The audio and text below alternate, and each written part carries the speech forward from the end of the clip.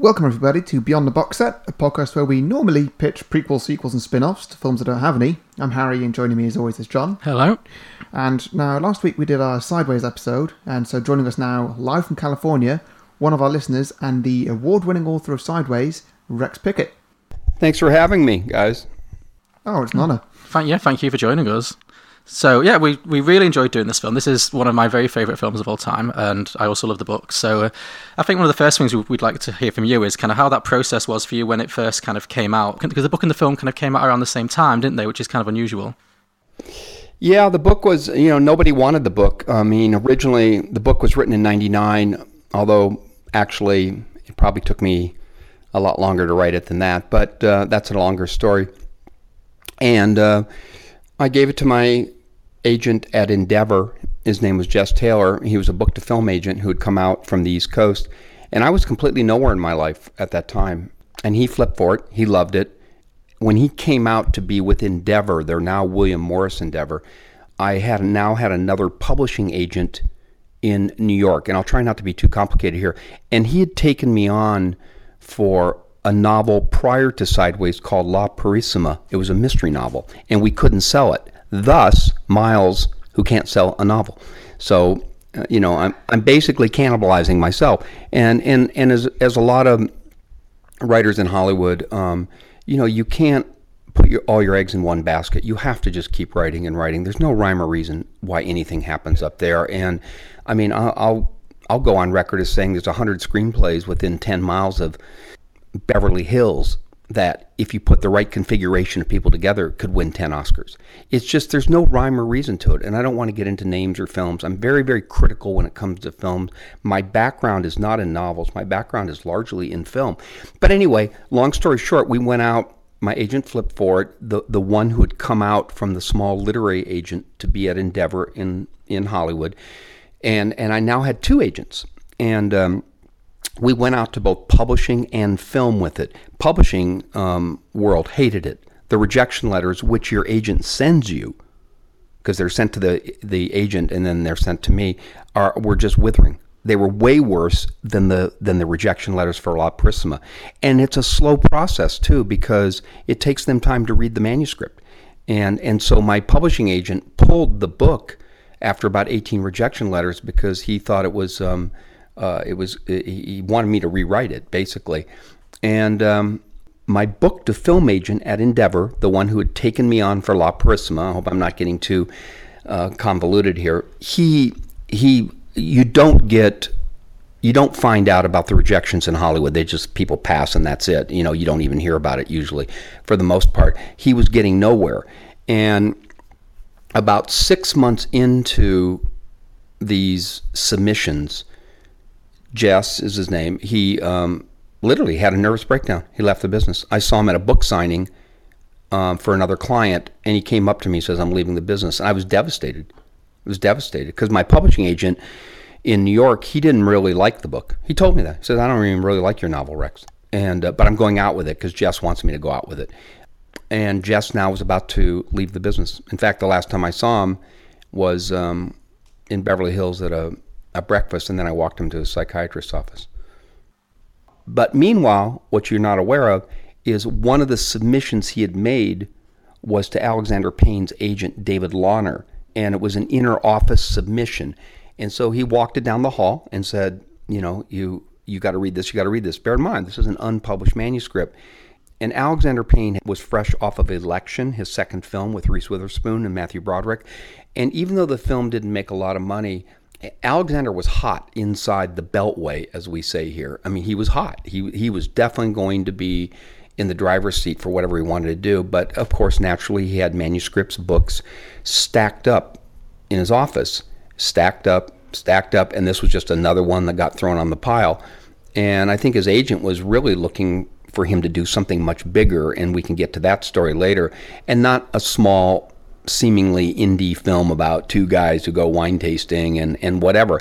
So that book was left with David Launer, among many other people. When he didn't hear anything, I'm sure that Jess just figured nothing, had come of it. He hadn't read it or gotten around to reading it. So he left the business. I at the time when the novel was when I gave it to Jess, and a couple of other people read it too, and they went nuts for it. They loved it, and I thought, my God, things are finally going to happen for me.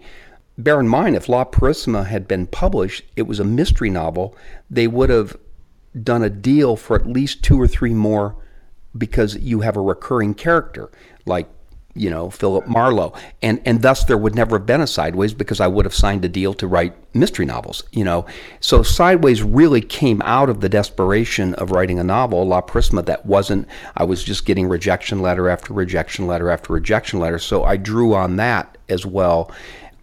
So when Jess left the business, Jess Taylor, it was a very difficult time for me. I was literally nowhere. But meanwhile, the manuscript is sitting on a pile in Alexander Payne's office. Alexander Payne has an assistant, Brian Beery, and he gets absolutely no credit. No one ever mentions his name. And one day, he's poking through the pile, and he reads it, falls in love with it, tells Alexander Payne, you've got to read this, gives it a ringing endorsement. And Payne reads it on a plane back from the Edinburgh Film Festival, and alienated a girlfriend he was with because he couldn't stop turning the pages. Got off the plane, rushed to a phone booth, and called his agent and said, "Buy this novel, get it, whatever." Just went nuts, and I think I was down to about the last $5 and probably unable to pay rent or whatever. And I came home and I had an ancient answering machine, and there were 2 messages on it, and I had the agent who replaced Jess Taylor at Endeavor had taken me on, and his assistant was screaming on the phone, Brian, call Brian, scream. He's just screaming on the phone. I'm going, oh my God, what's going on here? And the person who ultimately became the producer, Michael London, he was continuing to, for no fee, without optioning it, he was still trying to push it because he believed in it as well. And then he went on to take credit for everything, and I don't really want to talk about him because it's going to dredge up some really bitter stuff. But he called, of course. Now he's smelling blood in the water, and it was nuts. So that was 1 year after the book had been finished and gone out and been submitted. Suddenly there's my answering machine is with screaming adults on the answering machine. And so what happened is that, obviously I called them back, and Alexander Payne said it's going to be his next movie, screaming, whatever. And you have to understand in Hollywood, and you guys know this, but maybe some of your listeners don't realize, it's really about who has the green lighting power. And we know that heads of studios do, certain directors do, certain actors do. If Leonardo DiCaprio wants to do your script, it's going to at least get optioned. Forget the fact that he's probably optioned 50 scripts and they're all orbiting around him. And, once you find that out, it's pretty, dispiriting. But, who knows? Maybe you will be the one. Alexander's the same way. He's got a lot of projects orbiting around him, and he doesn't do a lot. But these are people with green lighting power. And when they get excited, oh, trust me, everyone gets excited. Suddenly, I think David Mamet, the great playwright and screenwriter, once said, when you find yourself in that moment, suddenly these people show up and start to convince you that you need them. And, like Michael London, for example. And, now they want in. They smell money, big time money. But anyway, on the sunnier note, I talked to Alexander, and he said a lot of wonderful things to me, and I met with him. And, initially first thing he said to me, this is kind of funny. He said, Rex, bear in mind, Sideways, the novel, was written in first person from the standpoint of Miles. So you're talking to Miles. And he said, Rex, what I loved about your novel so much. And I said, what? He goes, your characters are so fucking pathetic. Whoa. Gosh, thanks. I was going through a rough patch, but, I tried to, bare my soul and write the truth, And so thus began, that now there's interest from somebody really big, and ultimately he optioned the book, and he wanted to originally go off and shoot it low budget in Super 16, kind of what he said, down and dirty. And I said, fine, whatever. We took a trip together, the two of us, to the setting of the film, the San Ynez Valley. For those of you who don't know where that is, it's about 2.5 hours north of Los Angeles. It's about an hour north of Santa Barbara. And a lot of people confuse it with Napa Sonoma, which is a very famous wine region. This area, the San Ynez Valley, is not a famous wine region at all, and it was basically an RV crowd. But there were wineries up there. I went up there initially to play golf, to get out of my horrible life. I got in the car, drove up there, would get a room at the Windmill Inn, just like Miles and Jack, for $29.99. It was a cheap getaway for me. The Windmill Inn, by the way, is now the Sideways Inn. It is officially the Sideways Inn. They have a sign over the main highway, 101, and you walk in the lobby, it says Sideways. This tiny little town of Los Olivos, and I mean tiny, like 2 blocks by 2 blocks. It used to be just little, antique shops and stuff.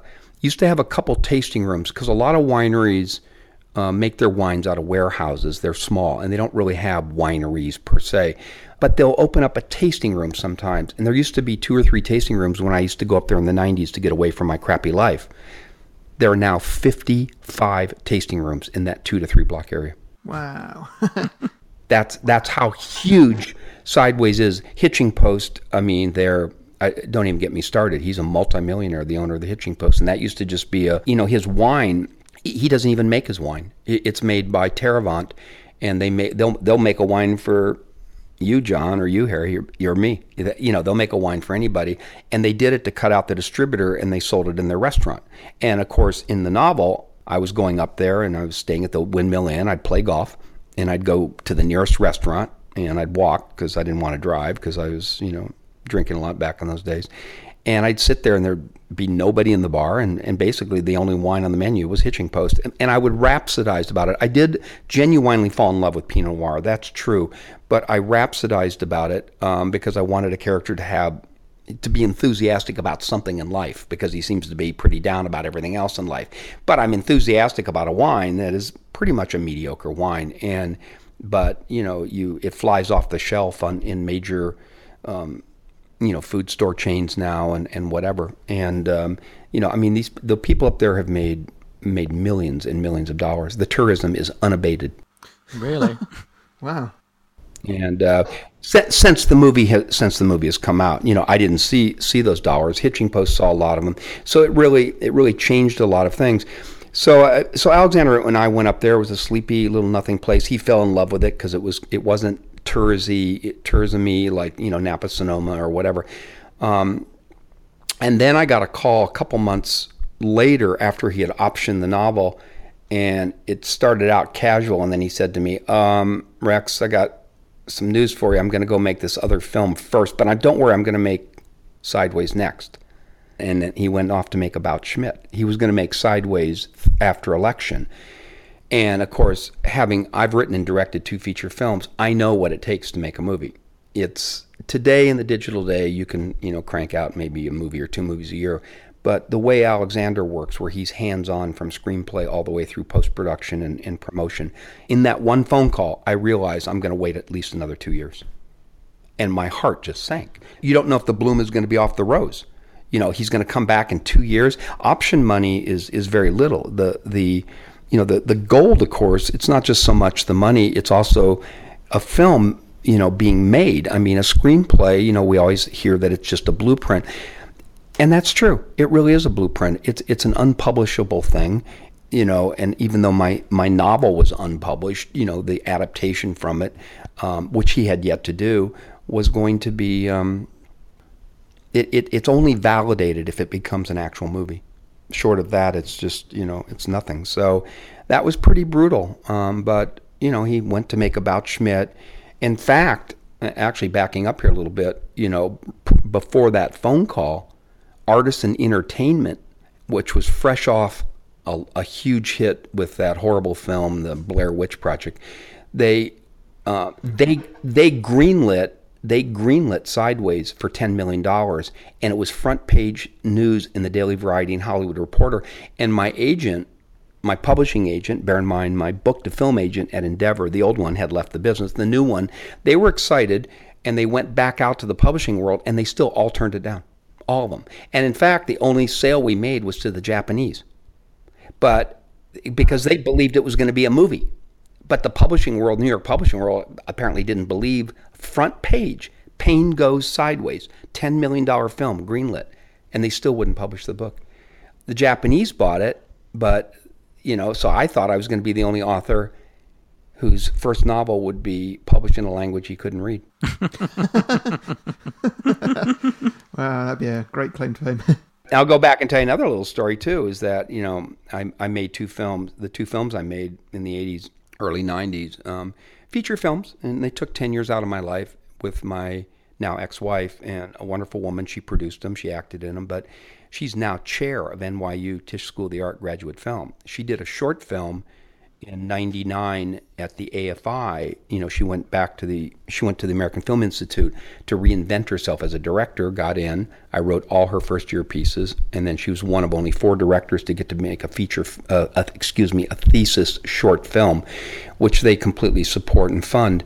And I wrote that. It was an original screenplay called My Mother Dreams, The Satan's Disciples in New York, and it won the 2000 Oscar for Best Live Action Short.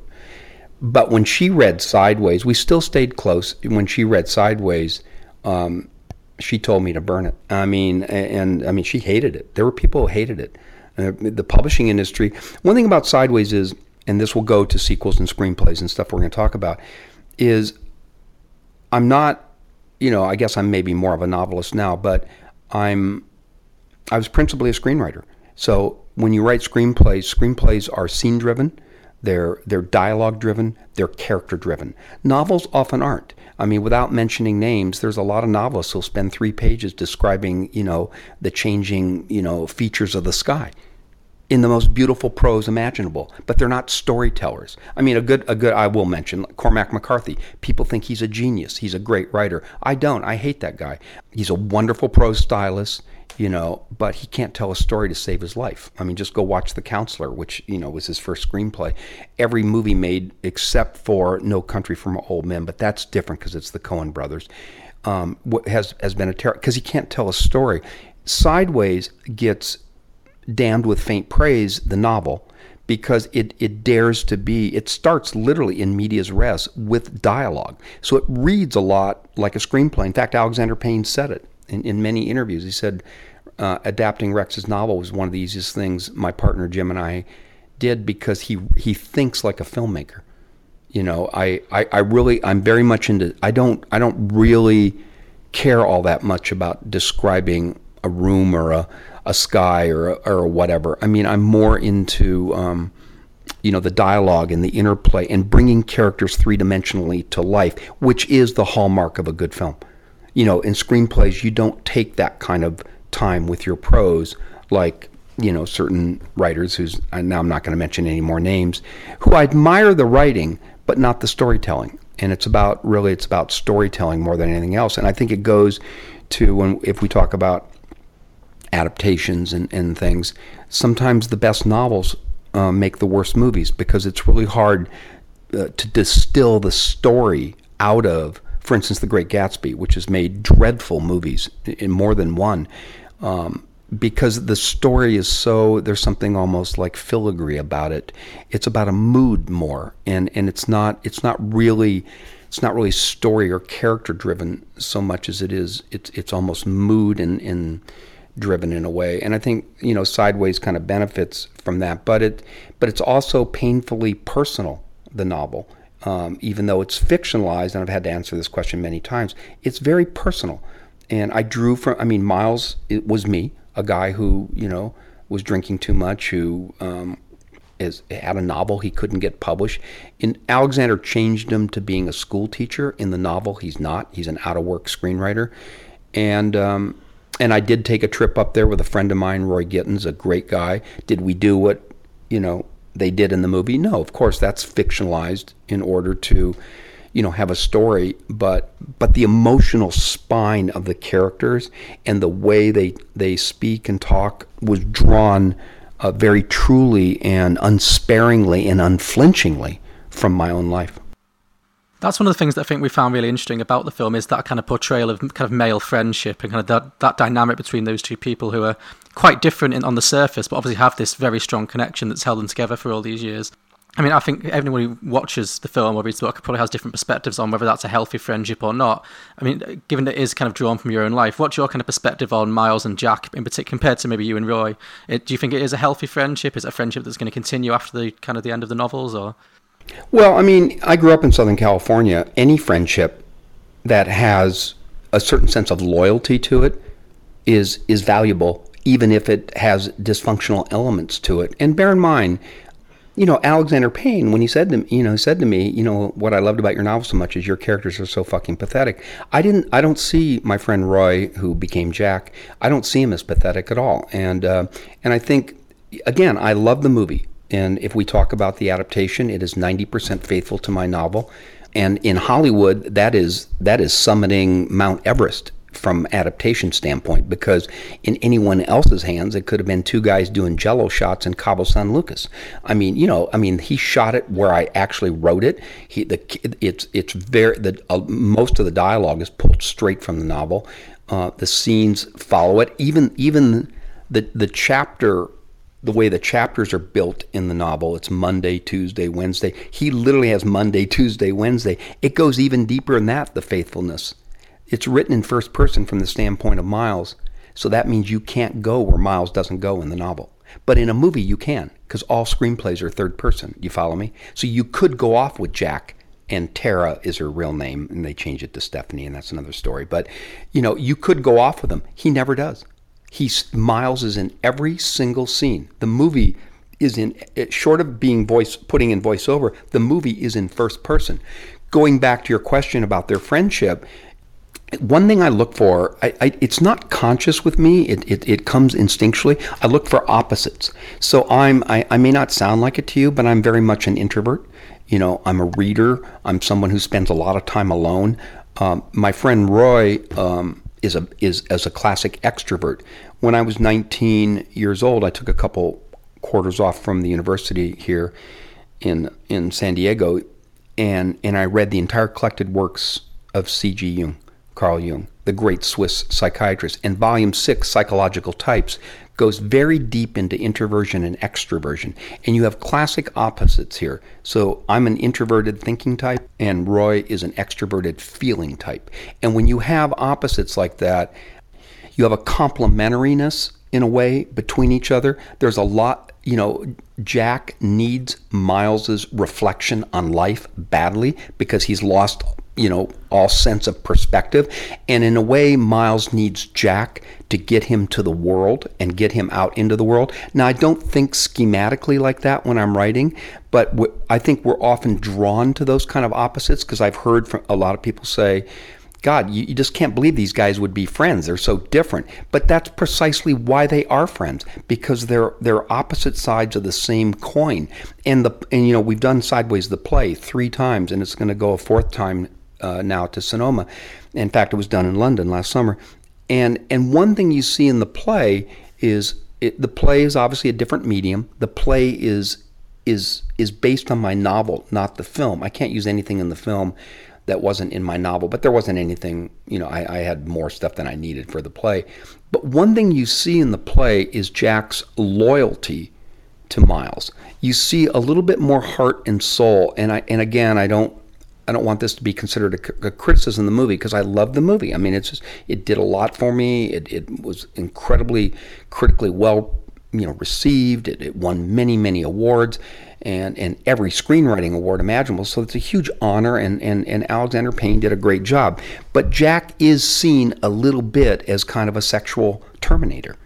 I mean, he's a guy but in the play, he's got a little bit more heart and soul, a little bit more understanding. You see his loyalty to Miles, and that loyalty, it's hard to buy that in this world where it seems like everybody wants something from you.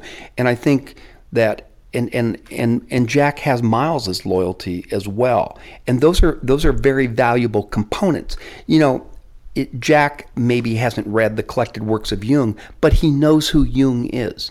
And he's not a dumb shit. He's not. And sometimes I get the sense in the movie he's a bit of a dumb shit. He's not. He's a smart guy. He went to college, whatever. Yes, Miles, I'm probably overly, intellectual and overly intellectualized things. But I love that contrast, between the two of them. And the low common denominator here, let's face it, is, getting shithoused.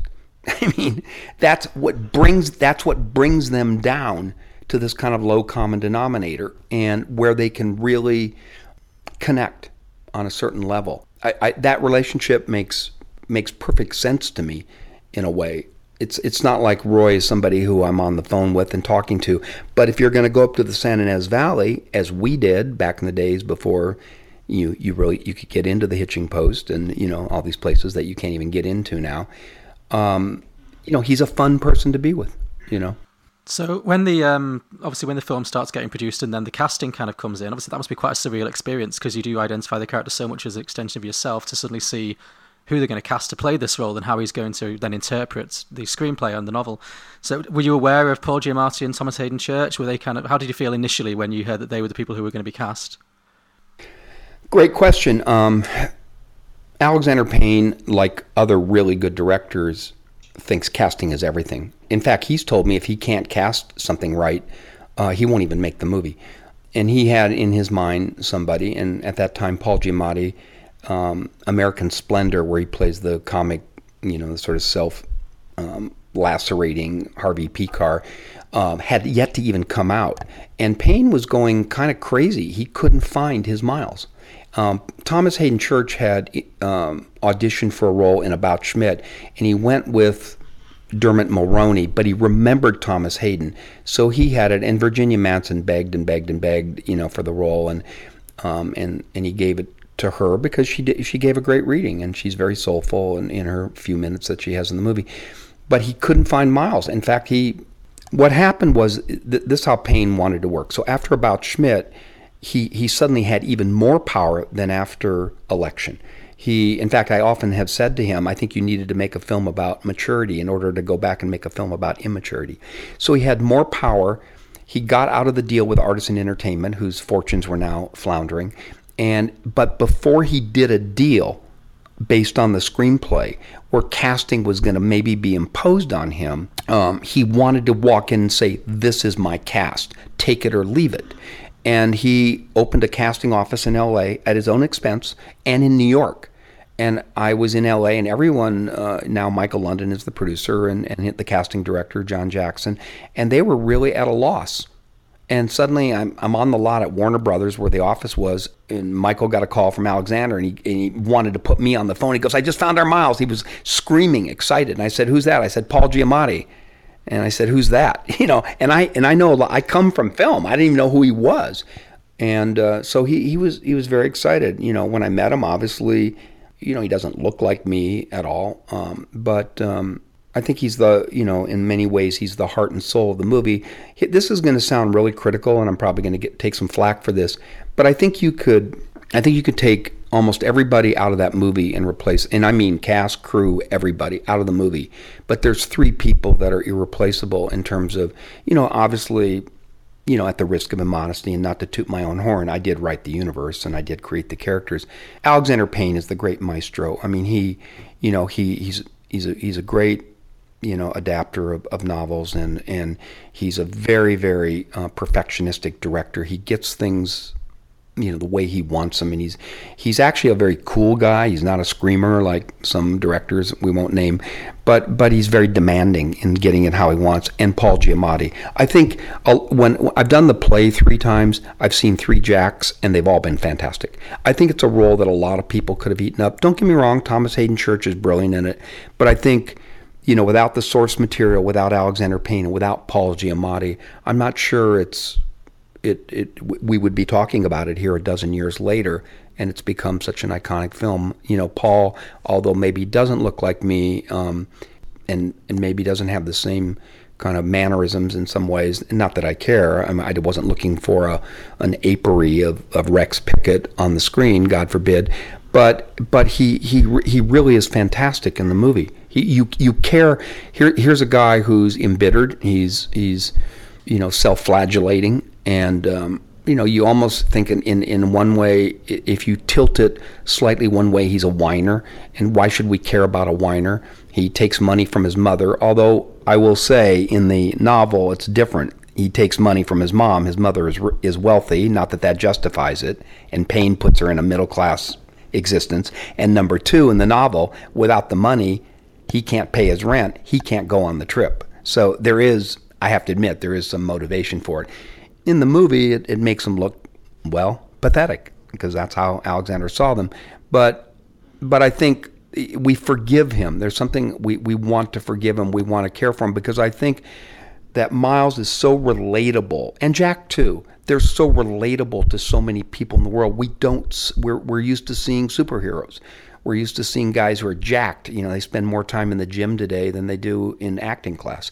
We don't see those kind of really relatable, characters who have hopes and dreams that are getting dashed and as mine were at the time, who feel real. And I think it still resonates. I'll even go out on a limb, because I think about content a lot, because it's changed so much.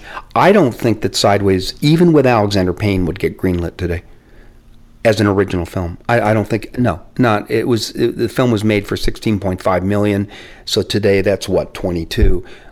22 million for two guys who go wine tasting and no name stars and not exactly George Clooney's or whatever. I don't think it gets made. I mean, when Alexander Payne decided on Paul Giamatti and Thomas Hayden Church, he had his cast. He owed a first look to DreamWorks. They went into DreamWorks, and DreamWorks said, "We love it. We'll give you $30 million, but we're not going to," and I'm not going to say the name of the person who said this because he's famous, "We're not going to give you $30 million for a film starring that homunculus," meaning Paul Giamatti. So what they wanted was, George Clooney as Jack, and they wanted, Ryan Gosling would have been too young, but, somebody who was like late 30s, but who was more of a leading man kind of person. And then here's your $30 million. But to Payne, that's already compromising. And the same thing happened at Universal, where he also owed them a first shot at it. And Fox Searchlight and Peter Rice, who's no longer at Fox Searchlight, is Fox Television, a wonderful man. They just stepped up to the plate, and he had a mandate that at $15 million, even though it went over budget, he could greenlight anything. And so he gave Alexander final cut, and he gave him the cast he wanted. And so that is very, very, very rare today. So Payne got the cast he wanted. He got, he took less money, way less money, although he ended up with gross points that made him a lot. But, he made the film he wanted to make. It's so rare. I didn't really know until I got to go to a cast reading up in the San Ynez Valley, which is very beautiful. Oftentimes there's a lot of tension on a crew, but there was no tension at all. And in the reading, Paul Giamatti and Thomas Hayden was electrifyingly funny, and Paul had so much soul, and Virginia Madsen had so much soul, and Sandra Oh, and it was only 30 or 40 of us there, and it was 2 weeks before they started shooting, and I just thought, my God, if they just light it right, you've got the location, the setting. One of my favorite film critics is Peter Rainer, and I liked what he said about Sideways. He gave it, just an A+ review. And he was talking about Alexander's earlier films, Citizen Ruth, Election, and About Schmidt, and how they, they're satires, but they tend to be pretty withering satires. They mostly kind of stand their characters at arm's length and kind of slap them silly in a way, and yet they're brilliant films, brilliant satires. And Peter Rainer said, after taking you through that, and said, but in Sideways, Alexander Payne traded in his sarcasm for a soul. And he moved away from Nebraska. He shot it in beautiful Southern California, in this little known wine region, which is quite beautiful. And that whole speech with Virginia Madsen, I think it elevated it to another level. By the way, that speech was never in the early drafts of the screenplay. It was just Miles nattering on about Pinot Noir. And he gave me every draft of the screenplay. And I wrote in the margin, I said, wouldn't it be lovely if she had a complimentary speech, And it came in the third or fourth draft, and it was beautiful. And they shot it, and he tried to cut it in post-production. I know he doesn't. He probably, if he hearing this, he probably doesn't like me saying that, but it's true. I was in the mixing studio when he thought it was too sentimental, and he believes that sentimentality dates movies. I disagree, but they can, but I didn't find it sentimental, not mawkishly sentimental. I thought it it brought out a kind of a soulfulness, if you will. And he literally, it was never going to be written. And when it was, shot, bear in mind, in the editing room, he's watching this stuff over and over and over again. It can start to look treacly. But, he was talked out of the tree on that one. And it's probably next to the famous Merlot scene, and the number one question I get asked, that's probably the most famous scene in the movie, is her speech on wine. Well, it's the speech that got Virginia Madsen an Oscar nomination, I would say. And it literally almost wasn't there at all. Not just once, but twice. Wow, that's fascinating. So what's the future of the world got in stock? Are there going to be any other films? Because I know that you've written a couple of books after this one. Yeah, I mean the second novel came out, and it's it's a long road journey, and it's a 4,000-mile road movie, and it has an ending somewhat similar to The Descendants. Not that anyone would remember. And it's 8 years later, and Miles is now a successful author and a bit of a degenerate. And Jack is divorced and on the skids and has a kid, and which is kind of true about my friend Roy. Miles's mother's had a stroke like my mother had, and she's withering away in San Diego in an assisted living facility and wants to be with her sister in Wisconsin. And Miles gets offered to be the master of ceremonies, as I was, at the International Pinot Noir celebration in Willamette Valley, Oregon. And Willamette Valley is a wine region in Oregon, a large wine region that is heavily planted in Pinot Noir, which is, of course, the grape that Miles rhapsodizes about. And so Miles hatches this crazy plan, half in his cups. He rents this handicap-equipped ramp van, piles in his wheelchair-bound mother, a pot-smoking Filipina nursemaid, Jack himself, and 12 cases of wine, and they take off from San Diego en route to Wisconsin via Oregon. And it's a massive road movie, and it's an emotional journey. It's comic, and then it turns emotional, but it's too big. The one that I'm more, and I'm proud of the book. In 2012, it won the Independent Publishers Book Award and Gold Medal and all that.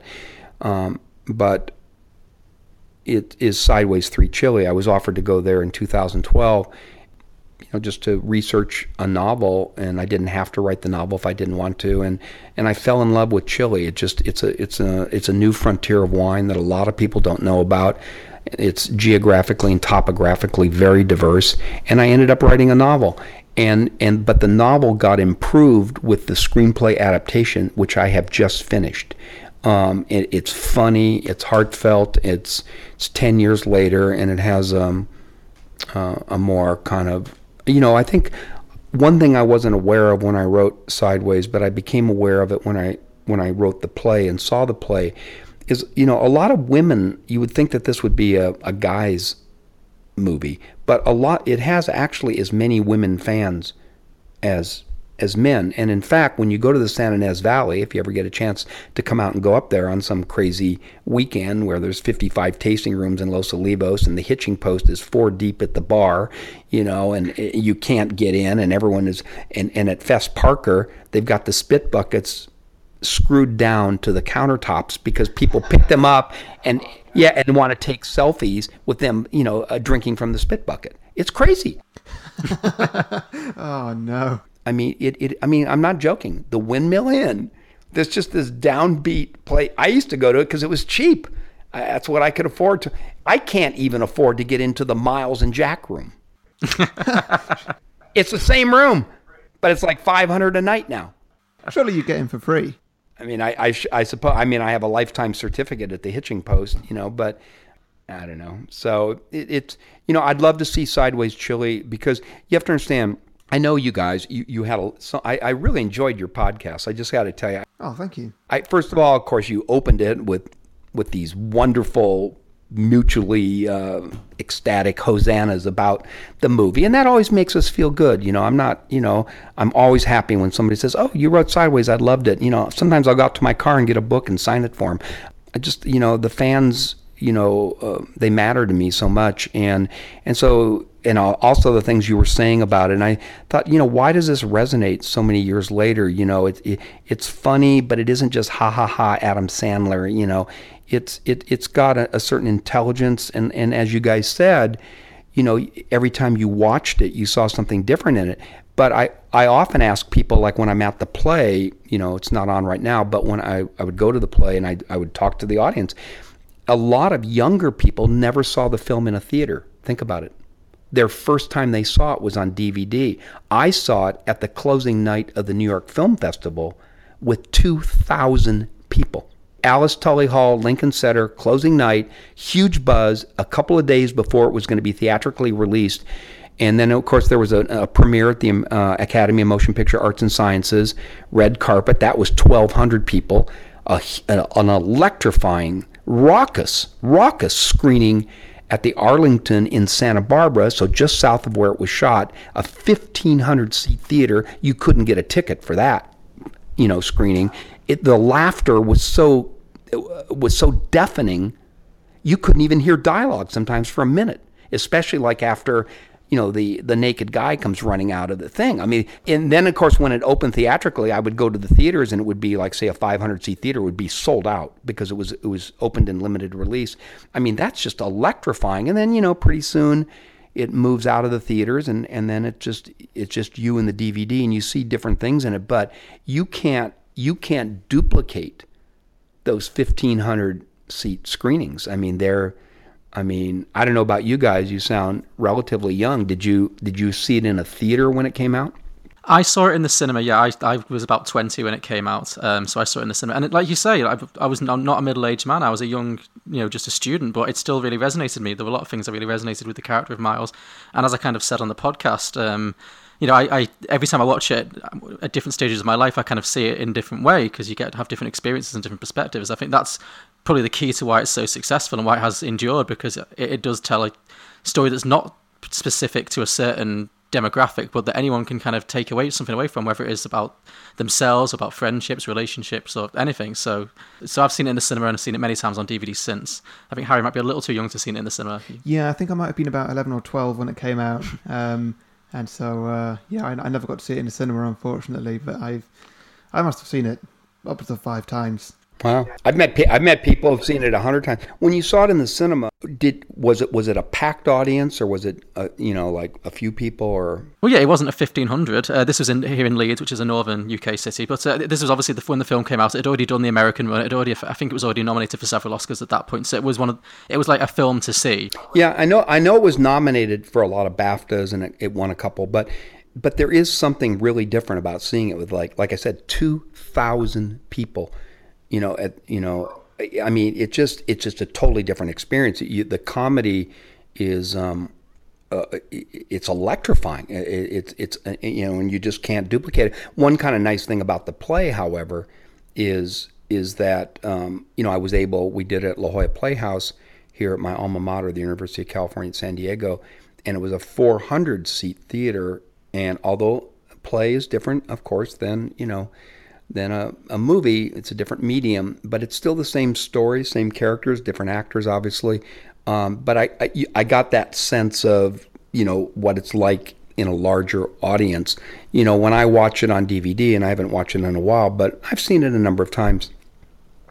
It's the smaller moments that I think the more downbeat moments that resonate more with me than when I saw it with a large audience, were some of those bigger comic set piece moments you guys mentioned, when Miles runs down the hill drinking and quaffing an entire bottle of wine, or obviously when they run the car into the tree, or the naked man, which hugely funny, drinking from the spit bucket. They're funny, but it's different when you're watching it all alone on TV. And I think that there's I think that what Miles is going through in life is something that a lot of people can relate to. I've met so many people, I mean, either through email or in person, who told me they saw the film and they changed their life.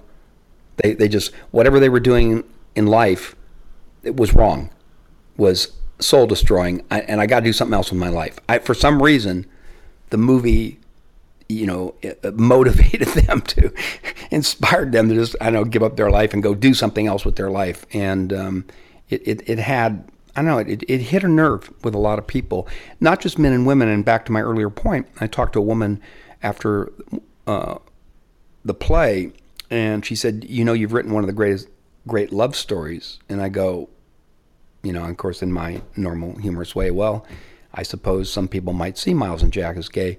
And she laughed, and she goes, no. She goes, I mean Miles and Maya. I said, really? Because in the movie, Maya only has 12 screen minutes. But we remember her from that one huge speech. If that speech wasn't in there, Maya would disappear from the movie, almost. I mean, she really would. That speech is huge. She only has 12 screen minutes, But in the play, she has more, and I gave her more. And there is a love story, because when women are watching it, they're keying into Miles and Maya, wanting to see them together. And of course, in the novel, she shows up at the wedding, and Alexander said, well, Rex, that's too Hollywood. And I said, oh, give me a break. I'm not Hollywood. I'm so anti-Hollywood I'm not a formula writer. And in the early drafts of the screenplay, which he gave me every draft of, and he listened, the first 3 drafts ended. He did 4 drafts, and he shot it. The first 3 drafts ended with Maya's message on Miles's answering machine when he comes home from school 2 months after this whole trip, whatever. And it went to black. And I remember in my, sardonic way, I said, that's a great ending, Alexander. Why don't you just, when you go to black, just have a gunshot? Oh, God. And that's it. I just said that, I've written a lot of things that are kind of dark and bleak and depressing, but I said, that's how it feels to me. He drinks his coveted, Cheval Blanc in a Burger King, for God's sakes, in a styrofoam cup, and then he gets a heartfelt message from this woman, and then it just goes to black. And so in the 4th draft, he had Miles get in the car and drive up in the rain with this beautiful music, and he knocks on her door. And that didn't come until the 4th draft. I'm not going to take credit for it, and I'm not going to take credit for Maya's speech about wine, but there was no question that my prodding did that. It got Alexander thinking, if I end on this, it is pretty bleak in some ways, and yet there's some sense of hope when he goes up there, and okay, so Maya doesn't show up at the wedding, but that's cool, he changed that, and that's fine, but in the play she does, and there is, after all this raucous comedy, there's tears in people's eyes when she shows up at the end in the play. In addition, the play in some ways cuts a little, I think Alexander has some trouble with, I shouldn't say that because he's going to see this as critical. I think he's leery of emotion, of emotion going too far. And I'm not leery of it. For instance, the scene on the beach where the two are sitting on the bench after they drink from the spit bucket. In the book and in the play, both, Miles has Jack take him to the beach, and he goes out in the water and tries to drown himself. Jack pulls him in. And there's this heartfelt, he has a complete emotional breakdown in the book. A complete emotional breakdown on the beach, bedraggled from being out in this cold surf over his head. That is in the play, and it's one of the most powerful scenes in the play. It cuts way more emotionally raw in some ways. I mean, and I think Alexander is right in the sense that movies maybe can't handle that kind of heightened drama or emotionalism the way in which theater can in some ways. And of course, in a book, it's up to your imagination, and it's different. So I think he maybe made the right choice not to do that, for sure, to do that. But I'm willing to go to that place if you earn it. And so for me, when Maya shows up at the wedding at the end, I felt like, the guy has taken so many hits. He's got to, steal from his mom to pay his rent. Now he's got a guy, he's looking forward to this week, but his friend wants to get laid. Oh my God. Then he meets this nuclear chick, and it's like he knows he's going to get blamed for it, and he takes that hit, and other stuff happens. But the coup de grace for him is if his novel doesn't get published. That's it. That it's over. And so when he finds that out, it's like he doesn't give a shit about anything anymore. Drinks from the spit bucket, tries to drown himself. Jack saves him, which shows Jack's real sense of loyalty and depth of feeling for his friend and depth of understanding. So when Maya shows up at the wedding, I mean, it's like you want to give this guy something to hold out hope for. You know, I felt like I had earned it in some ways. And so it's a powerful moment. I'm not into tack on a happy ending bullshit. You know, I think you have to earn that kind of, ending. But yeah, Sideways Chili, I think I really love the script. I'll give away a few spoilers here if we make it. I mean, look, guys, I'm going to be quite honest with you. Alexander has not wanted to make a sequel. The rights are owned by Fox Searchlight. When I talk about Sideways probably not getting greenlit today, that's true, but not a Sideways sequel. One phone call. This is the weirdness of Hollywood. And Alexander said, yeah, I want to definitely do Sideways now or whatever. It would automatically go straight into production. There'd be no question asked, especially if Paul Giamatti wanted to do it. There's no question. I mean, look at the world we're living in.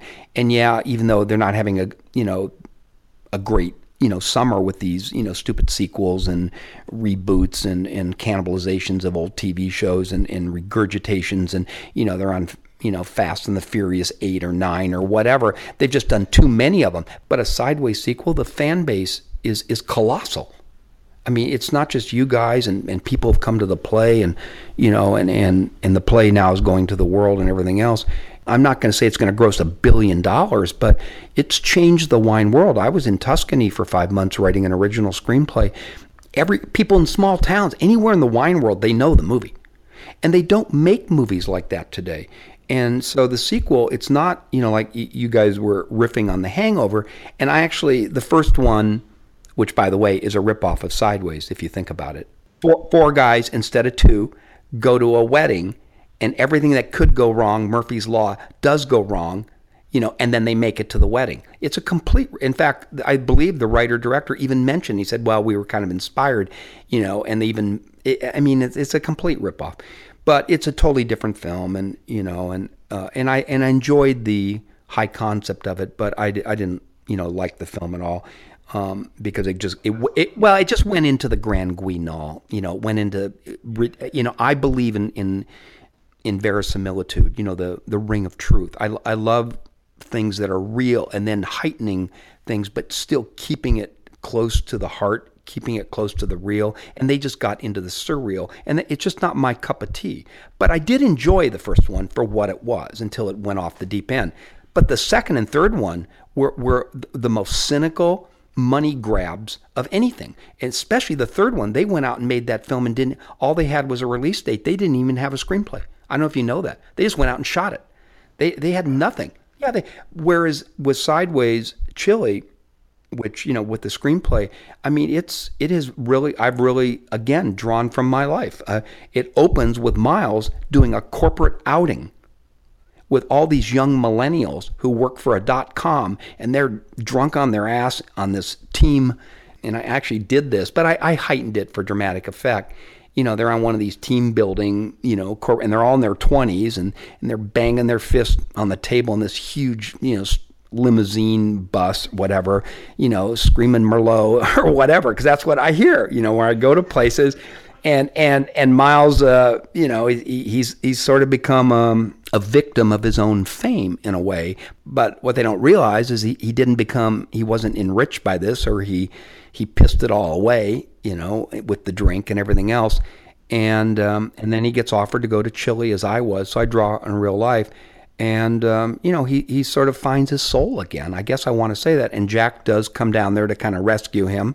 And there's a heartfelt kind of reunion with Maya. Maya's now a winemaker up in the San Ynez Valley and married, but unhappily married. And so I kind of imagine the characters where they would be 10 years later. But in order for there to be a movie, I think, some people disagree, but you guys in your podcast seem pretty adamant about it, and I'm pretty much in agreement with you. You've got to have Paul Giamatti. I mean, and without Paul, without Thomas, I mean, Batman is different. You can put anyone in that damn latex suit. You know what I mean? We've seen Michael Keaton and George Clooney and I know Christian Bale. I don't watch those movies, guys. So, but but I think you got to see Paul. And obviously he's aged. And but in the movie it is 10 years later. He is that guy. And I know Alexander. He's done this big sci-fi film with Matt Damon, but he wanted Paul Giamatti, and he couldn't get the money to make the film with Paul Giamatti. That's the true story. And I'm sure he likes Matt Damon, and Matt Damon's great, whatever. But the only way he get to make this film, Downsizing, which will be released this Christmas, is to go with a major star. And Paul, although he's a recognizable person, he's not a guy who greenlights a major motion picture. I mean, if you look at his work since Sideways, he's played supporting roles. He's had some leading roles in some things that in films that didn't do well. And now he does a TV show called Billions, which he does star in. He's not a guy who can make a feature film. However, it doesn't matter. If it's Sideways, trust me right now, it gets made. If they want to do it, it gets made in a heartbeat. To me, actually, I would say, are you familiar with Richard Linklater's Before Sunrise trilogy? Because Sideways really reminds me of that in a sense that it is the kind of film where you could revisit it like 7 years later, 10 years later, and as long as you have those characters, there's something people are going to want to see, and you can continue those stories because they are so character-driven. Without question. I mean, I think you're going to go in and you're going to expect just the reunions of the characters when, Miles is on this corporate outing and Jack sort of saves him at the hitching post where he's giving some drunken, cynical speech to these young people and telling them the world is ending, basically. And Jack kind of saves him, and it's like, hey, and they haven't seen each other in a while, and you catch up with them. And I think for fans of the movie, you would be in that fictional way. You would be not revisiting, but catching up with old friends. Because bear in mind, guys, every time you put that DVD on, it's the same movie. You may see it through a different lens because you're at a different place in your life, but the movie is the same. But if we see Miles and Jack, 10, 12 years later, there's going to be, I think, a real desire and excitement and whatever, and that there's a lot of funny stuff, and the humor's in there. And hey, I mean, it's the number one question, guys, I get asked, other than do you really hate Merlot, is when are we going to see a sequel? Is there going to be a sequel? Is there? And I explained to him there are already a couple books, but Sideways Chili is really Vertical now. It's not out of date at all, and I'm very proud of the book, but it's not that wouldn't be the sequel, and it's we're already kind of past that point. Chili would be the one, and because it is kind of where Miles is believably at today, and believably where Jack is at today, and I finally found a reason and a narrative reason to bring Miles and Maya together in the end in these wonderful places in the Atacama Desert, which is in the very north of Chile. It's the driest desert in the world, and is a stargazing, astronomer's paradise. In fact, the largest telescope in the world is there. And then also down in Patagonia in the very south of Chile. It's an extraordinary country, and I'd love to see them play this out in a completely another world. Obviously, a lot of people would say, well, why don't they just go back up to the San Ynez Valley? And, if I were approached to write that screenplay, I'm sure that, I could be, well, in Hollywood, there's an old saying, everyone has their price.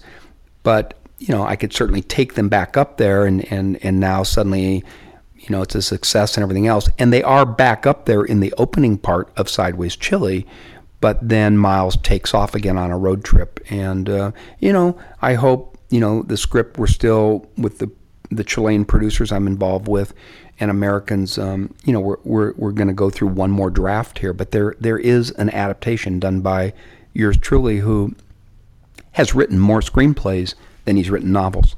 It's something that, I really, my background is really in film. It's not really in fiction writing. So, one thing I'm interested to know, it's now getting a little off topic. If you could write a sequel to any film in the world, which film would you pick? Well, the epigraph for my novel Sideways is, "We've gone on holiday by mistake."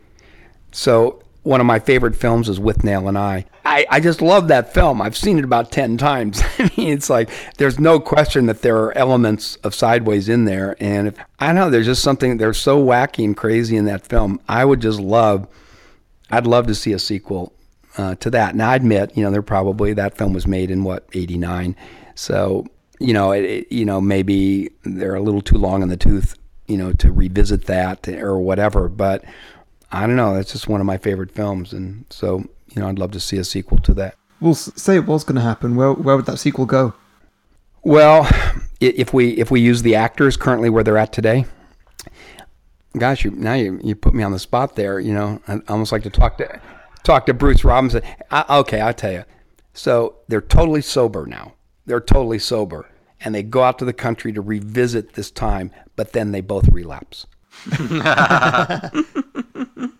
And then from there, it's like it's Pandora's box.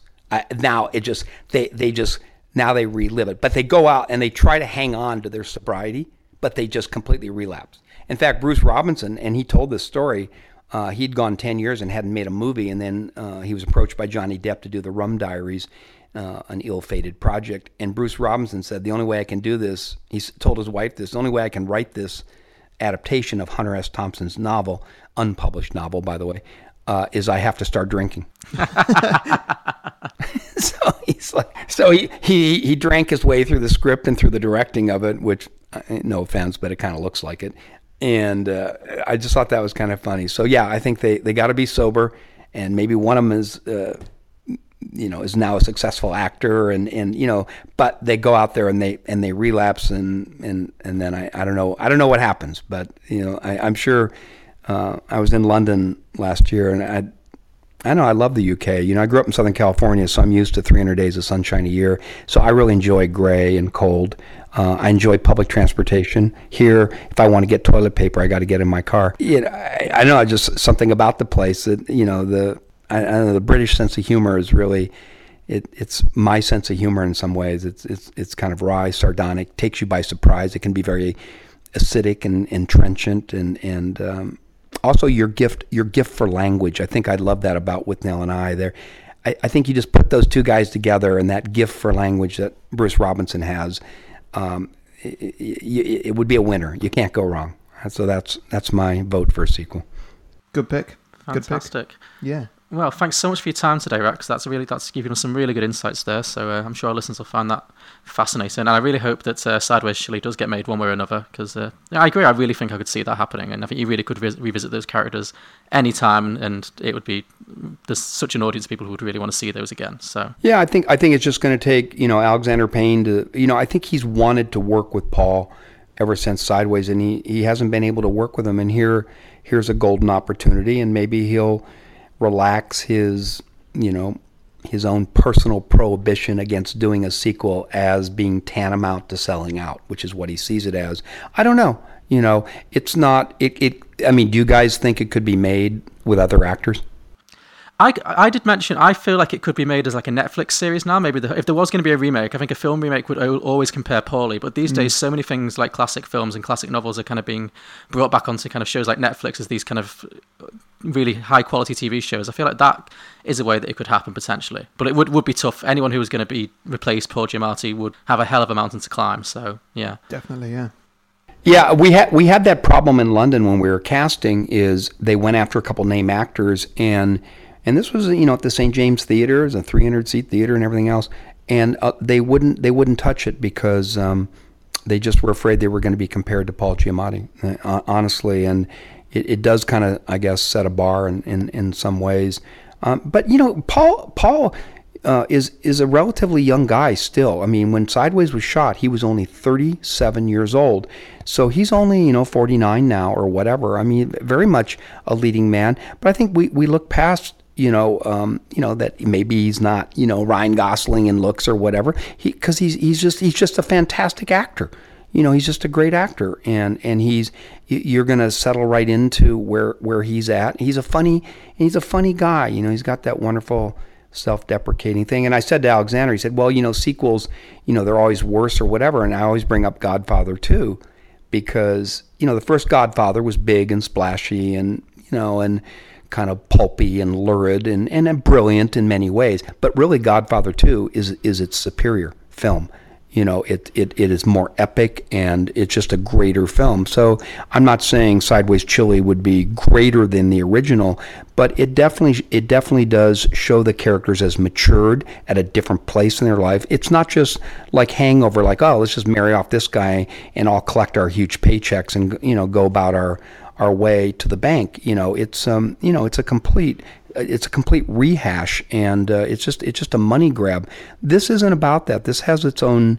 Sideways Chili has its own journey and its own trajectory that Sideways, the original, doesn't have, and I think it shows them having, you know, moved into more into midlife, and but you know, these things, they're, you know, there's no rhyme or reason to them. You know, there's certain forces out there. Trust me, Fox Searchlight would love to get that call from Alexander Payne, because they've had a pretty rocky year with Birth of a Nation.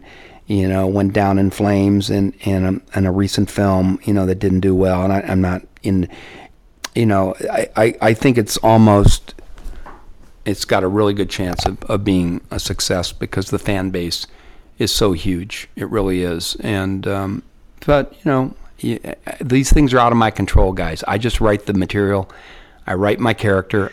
I still love writing Miles and Jack. People say, aren't you tired of that? Or doing it for the money? Not really. I love when I know the characters and I can hear their voices, and then I find myself in a new place like Chile, and I put them there. It's actually easy. It's easy for me to write and to come up with stuff, because, you know, it's my journey too. Remember, these are all written in first person from the standpoint of Miles.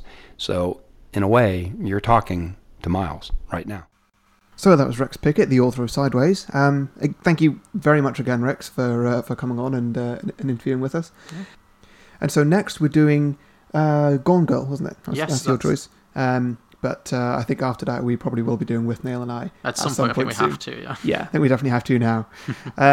So yeah, please do tune in later this week for Gone Girl. And if you do have any questions for us, this is your bit normally. Well, you started, might as well finish. If you do have any questions for us, or any sequels you'd like to see, or anybody who you would like us to try and have a chat with, please get us on Beyond the Box Set on Facebook, Twitter. We're on beyondtheboxset.com. Well, give us a subscribe and stuff on iTunes, and send us some reviews. Send reviews, everything. And Rex Pickett's books, Sideways, Vertical, and Sideways Free Chile, are all available from all good publishers, so check them out. They're really good. Yeah, great. See you in the next episode. Bye now. Bye.